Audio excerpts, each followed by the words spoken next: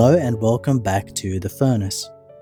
In the name of the Father, and of the Son, and of the Holy Spirit, Amen.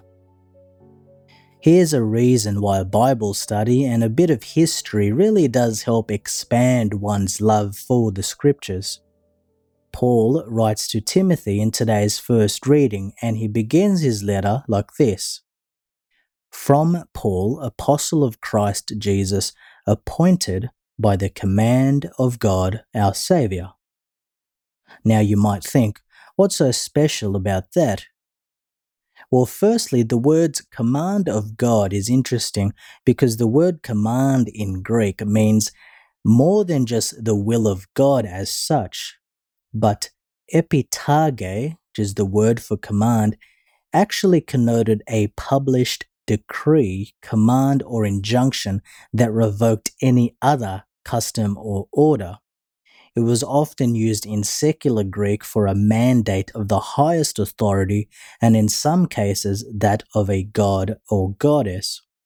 So who is commanding and who is authorizing this decree? Paul says the command of God, our Saviour. Now, obviously, Saviour means what it means, a Saviour. But Paul's non-Jewish readers would have heard the term Saviour all their lives applied not to Jesus, but to emperors and kings and divinities.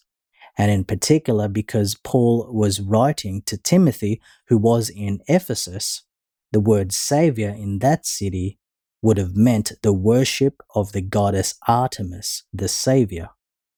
Already, in the very first line of Paul's letter, there is a clash, a redefinition at play, and a moment of evangelization.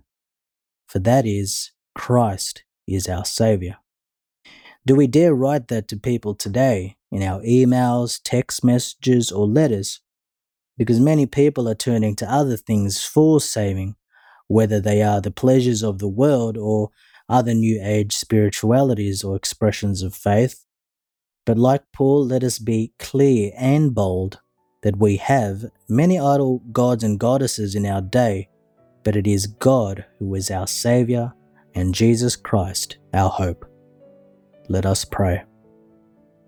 O God, by whom we are redeemed and receive adoption, look graciously upon your beloved sons and daughters, that those who believe in Christ may receive true freedom and an everlasting inheritance. Through our Lord Jesus Christ, your Son, who lives and reigns with you in the unity of the Holy Spirit, God forever and ever. Amen. In the name of the Father, and of the Son, and of the Holy Spirit. Amen.